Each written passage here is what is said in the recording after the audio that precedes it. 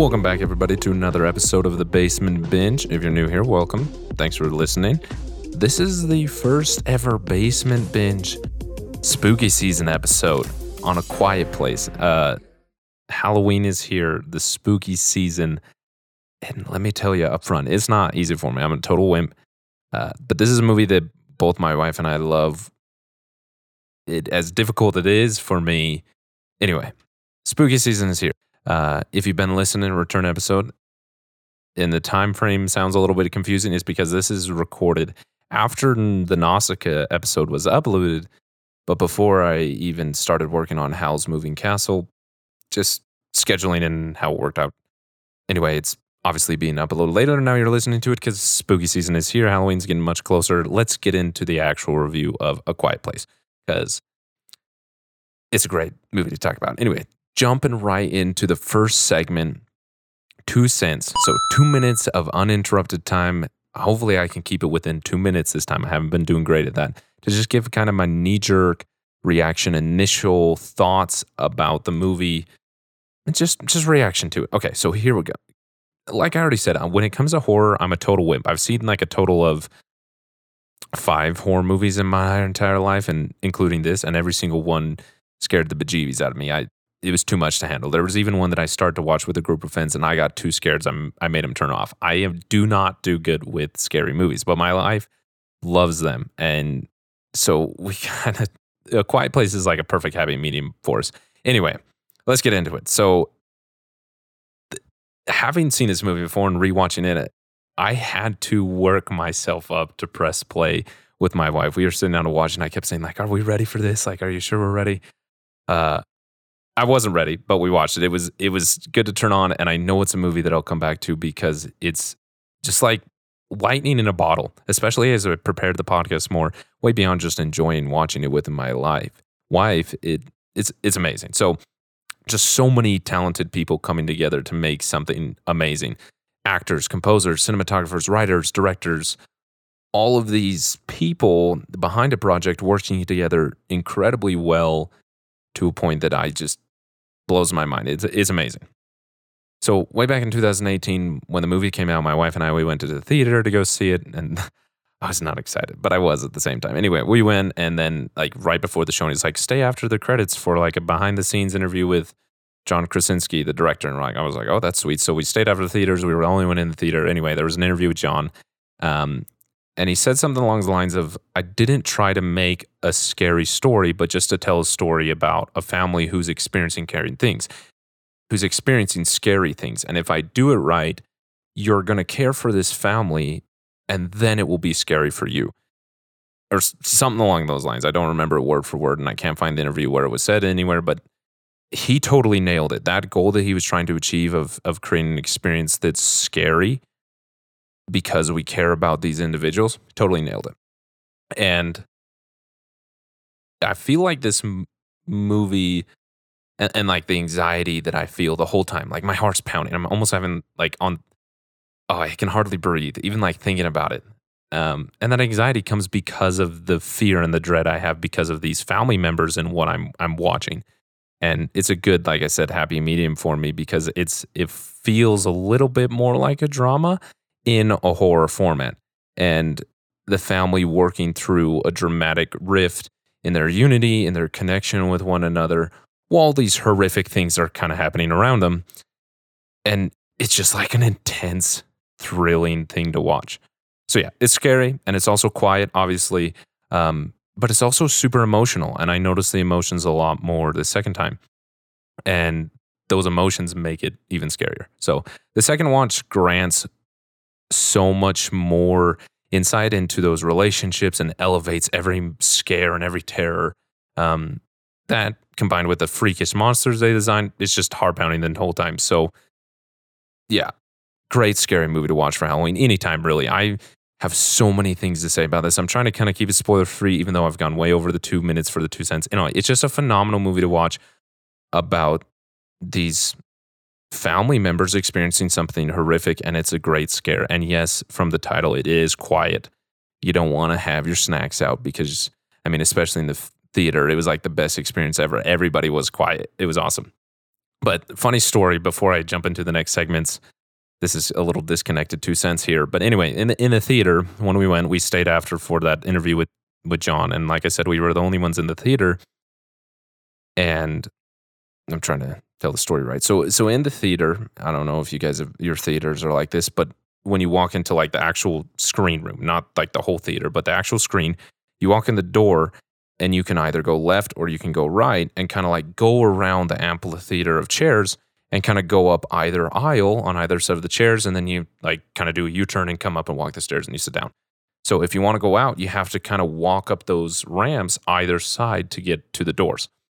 Anyway, we're sitting there in the theater watching our behind the scenes thing. I'm totally loving it. I'm scared out of my mind and my heart's pounding. And we go to walk out of the theater after the behind the scenes interview that I'd mentioned.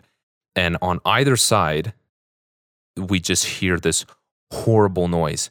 And it turns out what it was the janitors working at the movie theater coming to clean up everybody's mess afterwards. They're pushing their garbage cans and they happen to be in like perfect sync coming up either side. So it sounded, maybe it was just my terror and imagination, but it sounded like the surround sound behind us of the noise from the monsters in the movie. And I was like, I even said out loud, like, oh, that director's so mean to like make the sound of the monsters for the people who stayed after as they're walking out as if it was behind them. And I'm like joking with my wife as my anxiety is increasing because of this sound that feels like it's coming behind us that I, again, thought was the surround sound. I turned the corner and that janitor sitting there like just pushing up his garbage can and I jumped clear to the moon. Oh my gosh, I don't think the whole movie scared me as bad as that experience did. And the guy started laughing at me, whatever. We said good day. It was way before COVID and masks and all that and we went on our way. Anyway, funny experience that every time I think about this movie, I think about an experience and how like out loud I was like, oh, that director teasing people with acting like the monsters coming up behind him. And then it was just a stupid garbage can that terrified me. Anyway, funny story. That's been a really long 2 cents that didn't even connect, but whatever. On to the next segment, pick your poison. So as difficult as this movie is, well, first I should explain what Pick Your Poison is, the first episode. It's a personal rating scale here at the Basement Binge. So instead of having a star system or out of 10 or whatever, it's just how a movie would be treated after watching it the first time. Never watch it again, which obviously is the lowest, self-explanatory. Just above that is to stream it, which is just if you had free time, you weren't looking for something specific and it just happened to be on a streaming service you were scrolling through, you'd click on it. Above that is a rent. You'd be willing to pay a few dollars when in the mood or in a specific moment to watch this film specifically. At the top is a buy, pay full price, whatever. Watch it as many times as you can, share it with people, all those things. Anyway, so like I said, this film is hard for me to watch, but it is definitely a buy, especially after this rewatch. It made me love the film even more. I mean, I already loved it. I know like immediately after it came out in theaters and I started to buy Blu-rays more and this was one of the first ones I bought. And we've never opened it again because every time I think about it, I'm like, ugh. I've shared it with tons of people. I've had my family members watch it, but every time I go to it, it's like, ugh. Finally, we did for spooky season. My wife got me to do it. And it made me appreciate it more. And I know I'm going to enjoy, as difficult as it is, this film for years to come. It's seriously amazing. And I'm going to choose to be terrified every time I watch it because it's that good. So obvious buy, easy for Pick Your Poison. These last few episodes have been buy because personally, I want to watch movies that I enjoy. So they're going to be high on the rating scale. Maybe soon, one day, we can get into Binge the Cringe and we'll get some lower ratings. But for now, they're all buy because they're good movies. Anyway, on to binge points. And this is going to be a large section of this podcast. If you haven't seen this film, there's a little bit of spoilers coming ahead. So look out for that. Spoiler wall is dropped. But if you haven't seen the film, oh my gosh, digging into all these binge points, so many things to say. So let's kind of just first talk about the binge points, like the details, Easter eggs, things in the film that I noticed that are kind of unconsequential, but fun to notice and point out. So first thing that I want to point out that is like sad, just heartbreaking, kind of ironic, is the grave, the little thing that they set up for their son that does die, Day, or however you pronounce his name. I don't know, the little boy. His grave, he's 4 years old. It's 2016 to 2020. Made in 2018, or released in 2018. 2020. Oh my gosh, another horrible thing to add to the list of 2020. Good thing we're long past 89 days left in the year, or else we might be done for. So that's heartbreaking. 2020, what a year. Add it to the list. The other things that I noticed, just kind of like about the film and having only seen it that one time and trying so much to understand the world and like the rules or laws of it, kind of took away from these other details that are fun to notice that maybe you already did, but for me, this time watching it, totally mind blowing. Specifically, and these are spoilers coming. So specifically, the red lights that Emily's character Evelyn, I think is her name, turns on when all the panic starts to happen aren't for a monster being there. I always thought it was for like a monster so he would know that she was in danger, but it was so that she was pregnant. And she went down there way before she knew the monster was there, turned on the light way before she knew the monster was there, sadly stepped on a nail on the way, and that's what brought the monster in. But the lights were to warn her husband that she was pregnant, because in a quiet environment, you can't yell like, I'm pregnant, like, or I'm not pregnant, wow.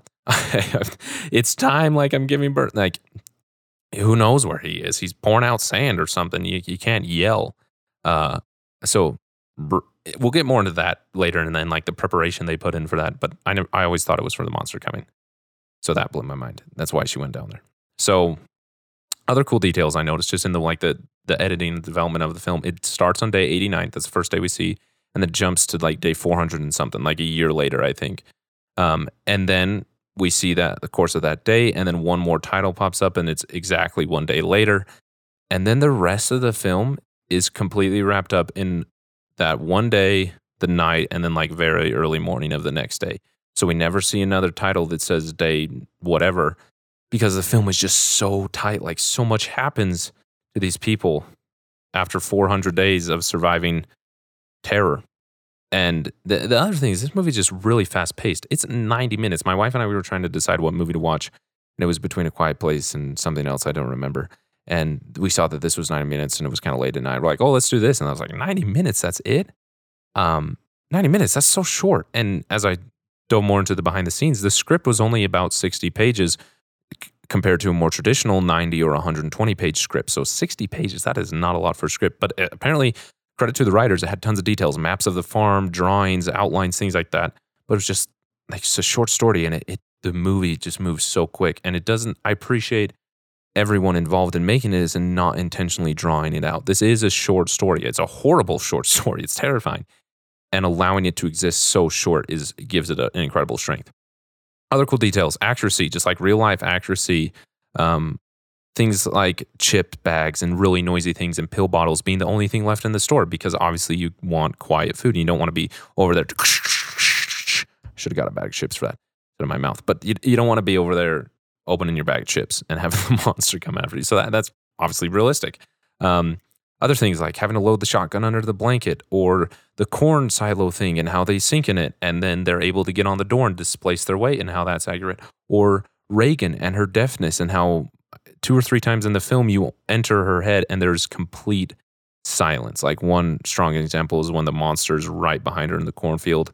The first time her cochlear goes nuts, she has no idea. The monster's right behind her, like making all its creepy noise, rustling through the corn stalks, and she has no idea. And I thought it was amazing to depict like the challenge that would be having, well, I wouldn't say taken away from you. It's not like she had it, but never experiencing that. Oh my gosh. Amazing detail that I love that they put in the film. Other things is, I love that she's being played by an actual deaf person, Millicent, and how Millicent as an actor doesn't react to sound, but to like vibration and movement, and how her reactions when there is sounds or when there are things are so much different than her family members. And acting, Reagan's reactions are usually towards her father and seeing what he does instead of, the more natural hearing the sound things. Cool detail I noticed. Other things, sign language, it's really, really accurate. And I'm not just talking about the signs. I took sign language years ago in high school. I know a little bit of it, definitely not enough to understand everything, but almost just like the culture, the nature of communication, and how there's not slang, that's not the right thing, but we have ways we communicate that we've developed over years of talking to people, that I'm sure you developed, that people in the deaf community have developed over years of signing and having the realness in the way that they would communicate. Just great detail in there. And lastly, before I move on to other binge points, one more note about the cinematography that I mentioned at the beginning. Charlotte Bruce Christensen, I think that's the DP.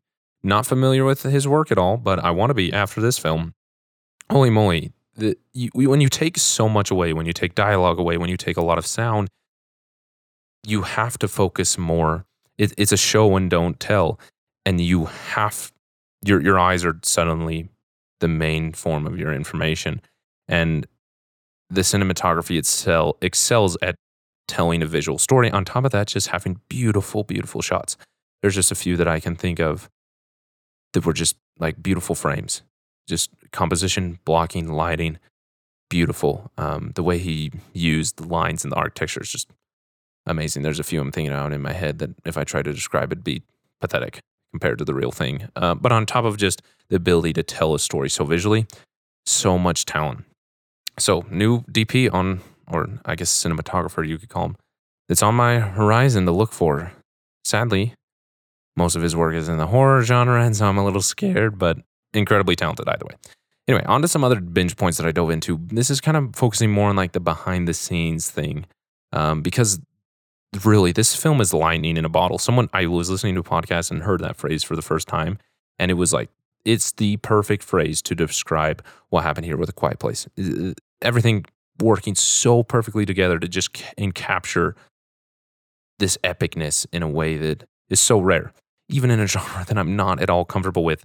And it's so amazing for me to be this appreciative of it. So anyway, keep in mind, as I talk about all these things, this film was made for $13 million. The budget was $13 million. Just as a comparison, that is so small. But you say $13 million. It sounds like a ton. Just comparison. According to Investopedia, as of April 2020, the average production cost of a movie is $65 million. $65 million compared to 13, okay? So then I just took the next 3 Blu-rays on my shelf over here to my left, which is Ad Astra, which it has a $90 million budget, Alita Battle Angel, which has a $170 million budget, and Bumblebee, which has $135 million. This movie was made for $13 million, okay? It is an original idea, original property. So compared to something else, like an original movie that was more recent, Knives Out, that was the first one that came to mind, that has a $40 million budget. $13 million is nothing when it comes to the movie, when you think about all the people involved in working on it. $13 million, that's it. And they were able to make, oh my gosh, just talented people working together. And on top of that, the movie went on to make like $300 million. Obviously, it gets a sequel. Anyway, let's talk about the components that all led up to this lightning being captured so perfectly in a bottle. So the acting, you cannot ignore the acting in this movie, obviously, because so much of the emotion is no longer carried with the inflections of your voice or the words you're saying, but just the look on your face or the way you move or things like that. So the performances are all top notch. The dread that you see in the parents' face as their boy is holding a toy. Like before you even know what he's doing, you just know it's horrible. It's dreadful. And kind of the behind the scenes of all the people getting involved, it was like almost too good to be true. Particularly Emily, who just steals the show in every scene she's in. Emily Blunt, oh my gosh, I'm obsessed with her. She's amazing. But so obviously her husband, John Krasinski, if you didn't know, they're married. They've been married for quite a while. They're like the best. Anyway, she wasn't initially involved, and he didn't really know how to get her involved, but John kind of wanted her to, but he never really brought it up to her. And as they were talking, as he was working on it, kind of writing the screenplay and working through the process of being a director for it, she was just kind of like shouting out people that she thought would be a good job for the role, until on the plane, one of the head producers at Paramount trying to pitch the movie on the plane, she read the screenplay, she read the script, and she looked at John and said something along the lines of, like, you can't let anyone else do this. Like 20 minutes before they're meeting with a person to pitch the movie, he called up the producers like, hey, Emily read the script. She wants to do it. She doesn't want anyone else. Like she was like, you cannot let anyone else do this. She wanted to be a part of it so badly. And I'm grateful that she was, because it adds to it so much. We'll get into more of that in a second. But let's just get into it right now. The relationship that John and Emily are able to provide is incredible. Just the chemistry they have on screen, especially knowing that they're married in real life, just adds to like the emotion of it, the complexity, the difficulty, the sadness, the heartache of all of those things. They're able to carry like a unique chemistry that I don't think could come any other way, because it's organic and it's amazing. On top of that, Emily, she just steals the show in her own right. Specifically, the scene that we're all thinking of when she's in the bathtub, when she's giving birth to her baby in this horrible situation. She just stepped on a nail. A monster's in her house ready to kill her. She has no idea where her kids are. So, another behind the scenes things. They did that take, according to John, the director, and her husband. That scene, there's in existence one take of that scene. And they did the scene, and John, in the behind the scenes clip I was watching, saying that you can hear on the original take that she does it. She does her thing, which is just amazing. And you can hear the crew like dead silent afterwards for like 10 seconds. And then he says, I guess that's lunch. Because like, what do you do after that? How do you move on from that? It's just phenomenal. It performs amazingly in the film. It's like the one moment of release you have in the film, and the acting capacity of Emily, and also the real life experience she has as a mother. Adds to that. It's just phenomenal performances. I remember just being blown out of my mind about that scene in the whole movie. So amazing. John, let's talk about him for a minute.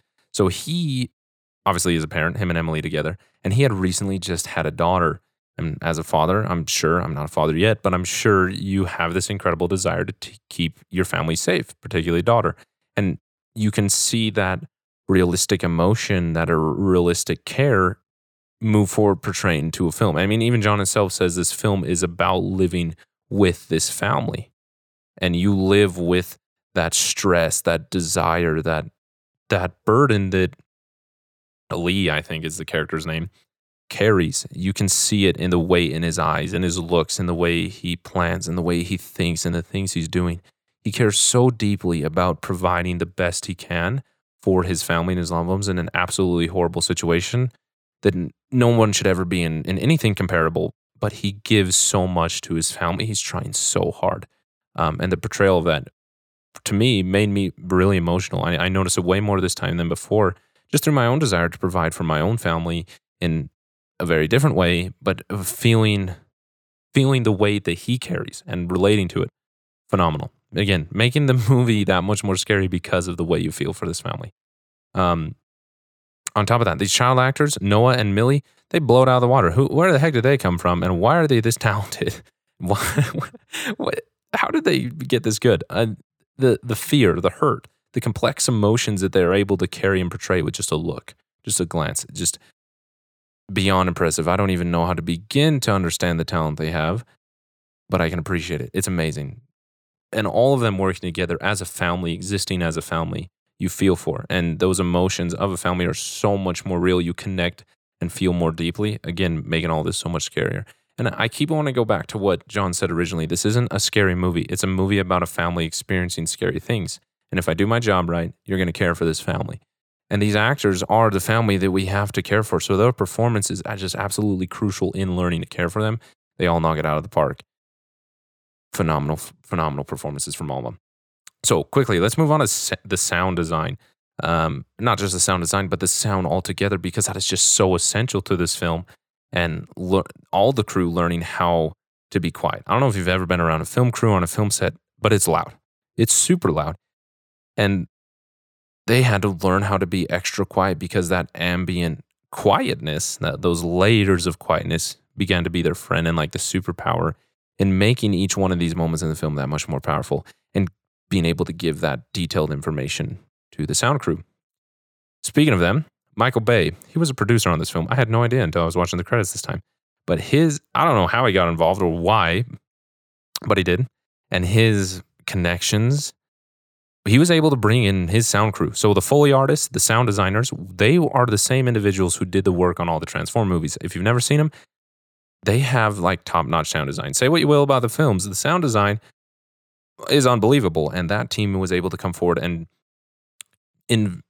create the most horrific sounds ever. I mean, they're crushing and twisting celery and lettuce and tasing grapes and mixing it and slowing it down and doing all these things to just make like the creepiest sounds you'll not get out of your head after watching this.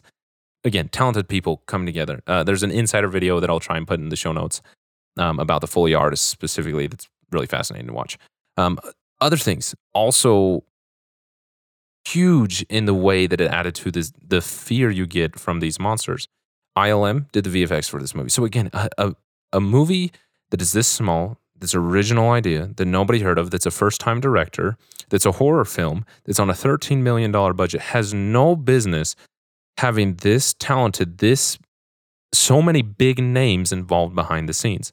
So I don't know how it happened. Lightning in a bottle, like I said. So ILM, if you don't know, Industrial Light and Magic, they are the VFX studio that came out of the original Star Wars being made, and Lucasfilm and George Lucas and all that. One of the best VFX studios or houses, whatever you call them, in all of Hollywood. They did the VFX. Again, involved in the Transformers movie. I'm sure Michael Bay had some type of thing. Honestly, the more behind the scenes I watched, he was like crucial to everything that happened behind the scene. Who knows? Who knew? I didn't. Anyway, Michael Bay, thanks for making this movie great and everything you did behind the scenes, pulling strings. Anyway, I love hearing the direction that John gave to these artists, whether it's the Foley artists or the visual effects artists. And you can tell he just, as a first-time director, he has no business being this good. And he has such vision that he carries forward, asking the directors to hold back, build the tension, show as little as possible until the right moment. But note on that later in a minute, just to remember that. And just the level of vision, to the point where they created a whole backstory for these creatures, how they evolved, where they came from, what they originated, and all these things, why they are the way they are, and then intentionally gave none of that information to the audience, again, because we're experiencing the same in this family. This is a family trying to figure it out, trying to understand. They have no idea what's going on. They don't have the knowledge of the backstory or how they evolved or why they're here. They're just trying to survive. And so the artistic vision went into creating these creepy things. But again, the artistic approach of a first-time director knowing how well to craft the experience of this family, just beyond me. But he did an incredible job. So lastly, to kind of binge points here, let's talk about the emotions, like I said. Again, this is a film about a family experiencing scary things, and therefore it's scary for you. One of the producers in the behind-the-scenes mentioned how he wanted to create the horrible fear. Let me try that again. In one of the bonus features I was watching with the Blu-ray, it said, oh my gosh, struggling with my words here. One of the producers said he wanted to create that horrible feeling of fear, but not use the same things that were relied on in the past. They wanted to kind of shake up the genre, and the genre, with my limited experience, was totally redesigned in focusing so much on these terrible, terrible emotions and complexities these families are dealing with. Again, to quote John, it's about living with this family. A little side note, the family's last name is the Abbotts. So Lizzie or Alex, if you're listening to the episode, stay careful, okay? You guys are the Abbotts. We love you. Anyway, I already mentioned how this is multiple times about a family experiencing scary things. And in second viewing, that elevated emotion granted so much more of a terrifying viewing experience and so much of a better one. It just elevates it all. And so these are some of the things I noticed. Specifically, the character of Lee, who's played by John Krasinski, I really connected to him this time. Not that I've experienced anything as extreme as he is, but just the desire to be a father and a husband to your family and provide for them, despite all the odds and difficulties and challenges you have working against you. And he's trying so hard to care for his family in this horrible situation. And you can, I already mentioned this, you feel the weight in his eyes. And I love the reality that John is able to portray in this character, Lee, because of his own life experience. And it makes it so relatable. Makes the heartache and the difficulty, the desire to teach his son, the desire to connect with his daughter, to be a good husband to his wife and future son and provide safety for them. I just really related to the earnest desire. He carries weighting him down all the time. Really connected to that. The other amazing thing is the father-daughter relationship and working through the complex griefs we have. Reagan, the deaf daughter, blaming herself and dealing with the shame that she has and how that would block any amount of love she would receive. And a father trying to protect his daughter because, one, he just loves her, but two, she does have a disability, and as capable as she is, as amazing as she is, there's a disadvantage that sadly she has, and I'm sure he feels a little bit protective of her. And those two opposing but very complex and difficult things kind of working against one another, creating this rift between the family that they're all experiencing because of a horrible situation of losing a little boy, and that carrying the complexity of the story even more forward is amazing. Other things, this marriage trying to overcome this grief that they're having because of this rift I just explained, and not letting the horrors of the world prevent them from bringing family and life into the world and being a family and overcoming the grief and working together. And obviously they're prepared and they have a plan, and sadly it doesn't go according to plan, but their tenacity to push through the terror and the grief and the sorrow and the complexity and to be a family and to be a marriage is amazing. And I had no idea that there was so much emotional depth to each character's desires and actions, even actions happening within the days we don't see, and how that carries through in the performance watching. And lastly, something I never thought about until I was writing this up, the PTSD of poor Noah, whatever his character's name is. Let's see, Marcus. Marcus probably has horrible, horrible PTSD seeing his brother eaten or whatever happened, like a year ago. And you see the two extremes. A kid who clearly didn't understand by no fault of his own. He's a kid. He wants to play with his space shuttle toy. And seeing the consequences of not understanding. And then you flip the script and suddenly you have Noah Jupe's character, Marcus, understanding far too much and being afraid to do anything. Being afraid of a fish flopping around. And how hard that would be for a father. And him trying to have Marcus learn to trust in preparation and trust in knowledge, but also trust in him as a father. Very, very complex things that obviously we don't experience because of these things. I mean, the majority of us in those other third world countries where they're experiencing things that I can't even imagine, maybe. But in the day-to-day life where we're kind of protected from any type of horror movie, what's the word I'm searching for? Horror movie, I don't know, experiences.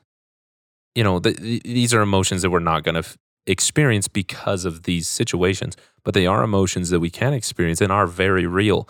And that reality of that, with a little bit of twist of horror, makes everything so much worse. The dread, the anxiety, the fear, all those things are so much stronger because of the reality of it all.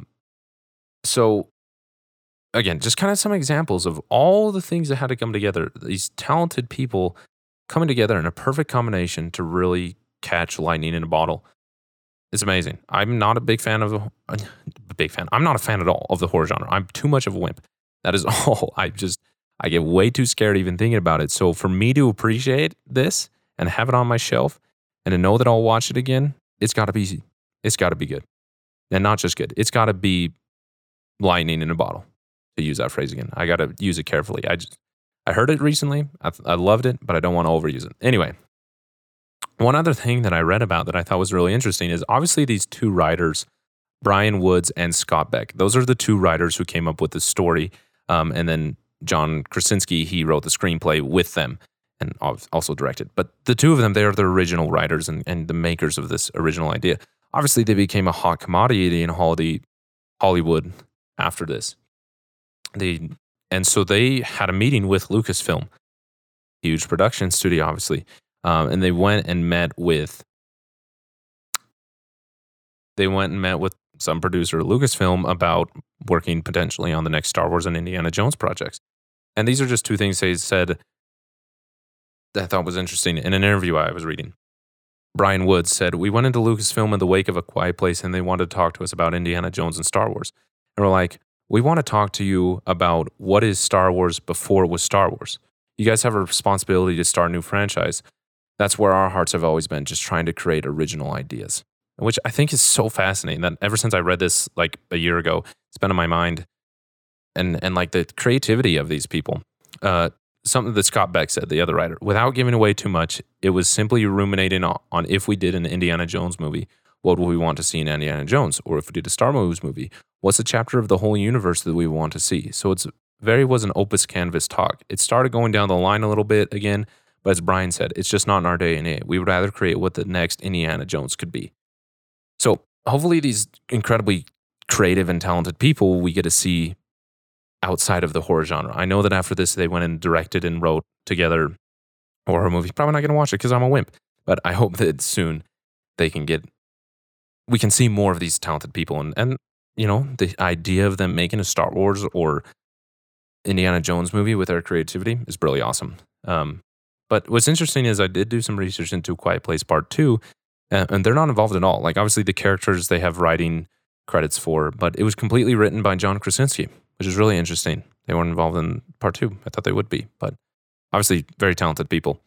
So that was a lot of binge points, but I just love digging into the behind the scenes of this movie because it just fascinates me how all these people came together to make something amazing. That's all the binge points. On to the next segment, least and likes. So these here at the Basement Binge has always been the least favorite scene and the favorite scene. And for the last little while, I've been a little bit of a cheap, and I haven't given you guys a least favorite scene because I've really been struggling to find one. I do look. I genuinely look. It's hard for me to find one.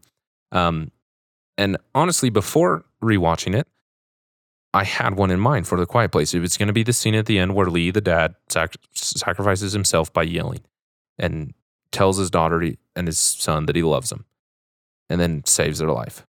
Well, that used to be my favorite till this time. And I'm no doctor, but he was hit pretty hard by the thingamajig, by the monster. Pretty fatal blow to the stomach. Again, I'm not a doctor, but from what I understand, if you hit in the stomach pretty deep, you're going to die. And so I always thought, like, why doesn't he throw the axe? Or, like, why doesn't he make a noise somewhere else? Like, why does he just kind of, like, give up? And it's almost like he realized he was already done for, and he was just giving his family a chance because of his love for them. Like, that deep emotional weight of giving your family the best shot for the best life they have. And he was doing everything he could in that moment to give them that. And feeling the emotions and the weight of that he carried through the whole film up to that moment made that moment so strong. I was crying. I was so touched by it. So yeah, no longer my least favorite, but I do have one. I'm not going to cop out here. I do have one. And it's when Emily's character, Evelyn, she's given birth and she's hiding in the shower. John's character, Lee, comes up and he sees the bathtub all bloody and he's mourning and crying, probably believing that she's dead. And he's sitting there, and then it's all quiet, and you're like, where's the monster? It's all intense and emotional. And then wham, like a big jump scare, bloody hand on the shower door kind of drags down. It makes for a good jump scare, non-diegetically. Totally gets me to jump, even though when I know it's coming. But in world, Evelyn would know to be quiet, not to alert the monster. And so although it's diegetic and it's a minor nitpick, it's not a big deal because it is a good jump scare. I just think it's kind of silly. Like, really? He did such a good job reinventing the genre of horror. You had to lean into it in the dumbest way. That was the least favorite. On to the favorite now. And I almost revealed what it was earlier. Favorite scene, without a doubt, has been since I initially saw it, is Emily Blunt portraying giving birth in a beyond horrible situation in a tub. Again, there exists one take of that scene, which is a crucial moment in the film. It's the one moment of relief, very, very small amounts of relief I feel, like the most cathartic relief you've ever felt before a brief second. And the weight that Emily carries in portraying that is just phenomenal. All of this intensity, all the thrill and the horror and the tension and the music and the sound and the editing building up to one moment to just a scream blurting out with a firework. And I can't begin to describe it. It's amazing. That moment gives me chills every time. It's so cathartic to have that relief. Again, going back to what I've been repeating, I'm a broken record here. This is a story about a family experiencing scary things. I feel for them. And Emily, what she's going through that I'll never experience. she's pregnant, her water's broke, she's giving birth, and there's a monster in her house, and she's gonna die, and she can't make any noise, and she has no idea where her family is, and she's trying to bring this little one into the world, and who knows, he's gonna scream one, like, oh, it's just too much. And that little bit of the scream, almost for you to scream yourself at the same time. Such good filmmaking, such good portrayal of an actor. I love that scene. The fact that there's one take of it, and even John, Emily's wife, was impressed with her. It's an impressive moment. It should be talked about more. It should be studied in acting school. It's amazing. Amazing, amazing scene. Without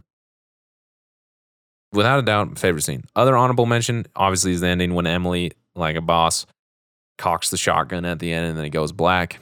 That's an awesome scene as well, but that's more just kind of like fun. Whew, that was a lot. Let's get into the final segment here, Fall In.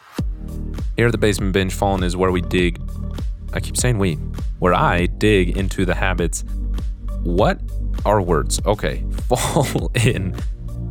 Here at the Basement Binge, Fall In is where I dig into the messages or themes or meanings of the film and what I personally want to take away from it. Because whether it's a Hayao Miyazaki film, which has been phenomenal for this section, or just a piece of pop culture and horror, there's a powerful message in every story. Story as a whole has always been about conveying a message. And I think films have an incredibly powerful influence over our minds. And I love dissecting. One of my favorite things to do on the podcast. But I will be honest, this was a difficult movie for me to think about. I had like pages and pages of ideas about binge points, but absolutely nothing about Fall In. Like, if I'm being totally honest, when I was writing up the podcast, I was like, okay, I think I'm done. I got quite a lot to scroll through here. Scrolled all the way down to the bottom, and Fall In had the title, and that was it. And I was like, oh, I totally forgot about this. And I didn't have much to say until I thought about it more. Again, I could kind of dig deep or more into each emotion that family members are kind of experiencing throughout the whole thing and the arc of that, the complexity of it. But the one that really, really impacted me the most was the emotion of Lee, the dad, trying so hard to provide safety and protection and opportunity to his family and his kids. I don't have any kids. I'm obviously not being attacked by some demon monster that hunts you down when it hears you. But I'm a husband, and I will be a future father. And already I feel the responsibility of wanting and needing to provide for my family. I mean, you don't have to be a husband or a father to experience that by any means, but that's my experience. And so seeing the embodiment of that so dramatically portrayed by a very, very talented actor, and feeling the weight that he feels, feeling the stress, the sorrow, the desire, maybe even a little bit the guilt, because I experienced in that. Like, all the things that I experienced having dialed up and portrayed so deeply and desperately in John Krasinski's eyes was really powerful for me. So this is what I mean, I don't really have so much. Let me take a step back here a little bit. I'm getting tongue-tied. Seeing that portrayed was really touching. But as far as the topic of being a provider, as a father and as a husband, I don't really have much new to say in that topic. It's an amazing topic to talk about, but I'm a novice when it comes to that, really. I appreciate it, but I don't have anything valuable to add. But this is what I can dissect from the film. This one little thing, maybe. It's the power and the safety that knowledge and preparation brings that nothing else can. The family, specifically Lee and Evelyn, they had a plan to bring a baby safely into the world. They wanted to bring life in the world. They wanted to have a family. And not just the unborn child they had, but the two children they had. There's even a line where Evelyn says, Emily, who are we if we can't protect them? So clearly they have a plan to do that. And the sadness is that in the film, it doesn't go according to plan. And, that's why we have a story. But there is incredible safety that they do have in following the plan. And this would be much worse and a much shorter movie and a much more bloody movie if they didn't have a plan. If all those things like the red lights and the firecrackers and the fire and tools laid out and a cornfield and knowledge and video cameras and a gun and just understanding how the world around you is working and the threats around you and tools that you can take advantage of immediately, whether in a desperate moment or in a more long term moment, in making those difficulties around you a little less difficult, a little easier to avoid, a little easier to maneuver through. The more and more I think about it, this film really is a profound example of the importance of planning, the importance of knowledge, and not just the decisions and knowledge that you use to make a plan to have you safely move forward, but also the way you use that knowledge as you're adapting to good or bad situations. And improvising and understanding and all of those things combined is the only reason that they survive, mostly all of them. And it's because of the knowledge and preparation they had. The reason that old man gives up is because he didn't have the preparation. He didn't have the knowledge. He was in a difficult situation. He couldn't do it anymore. Well, this family, the Abbotts, they can because of the work that this father put in giving the knowledge and the preparation and the safety that those things bring to his family. It's the only reason they made it. And it's an amazing thing to think about. Now, obviously, we're not preparing ourselves against a monster that hears us and hunts us.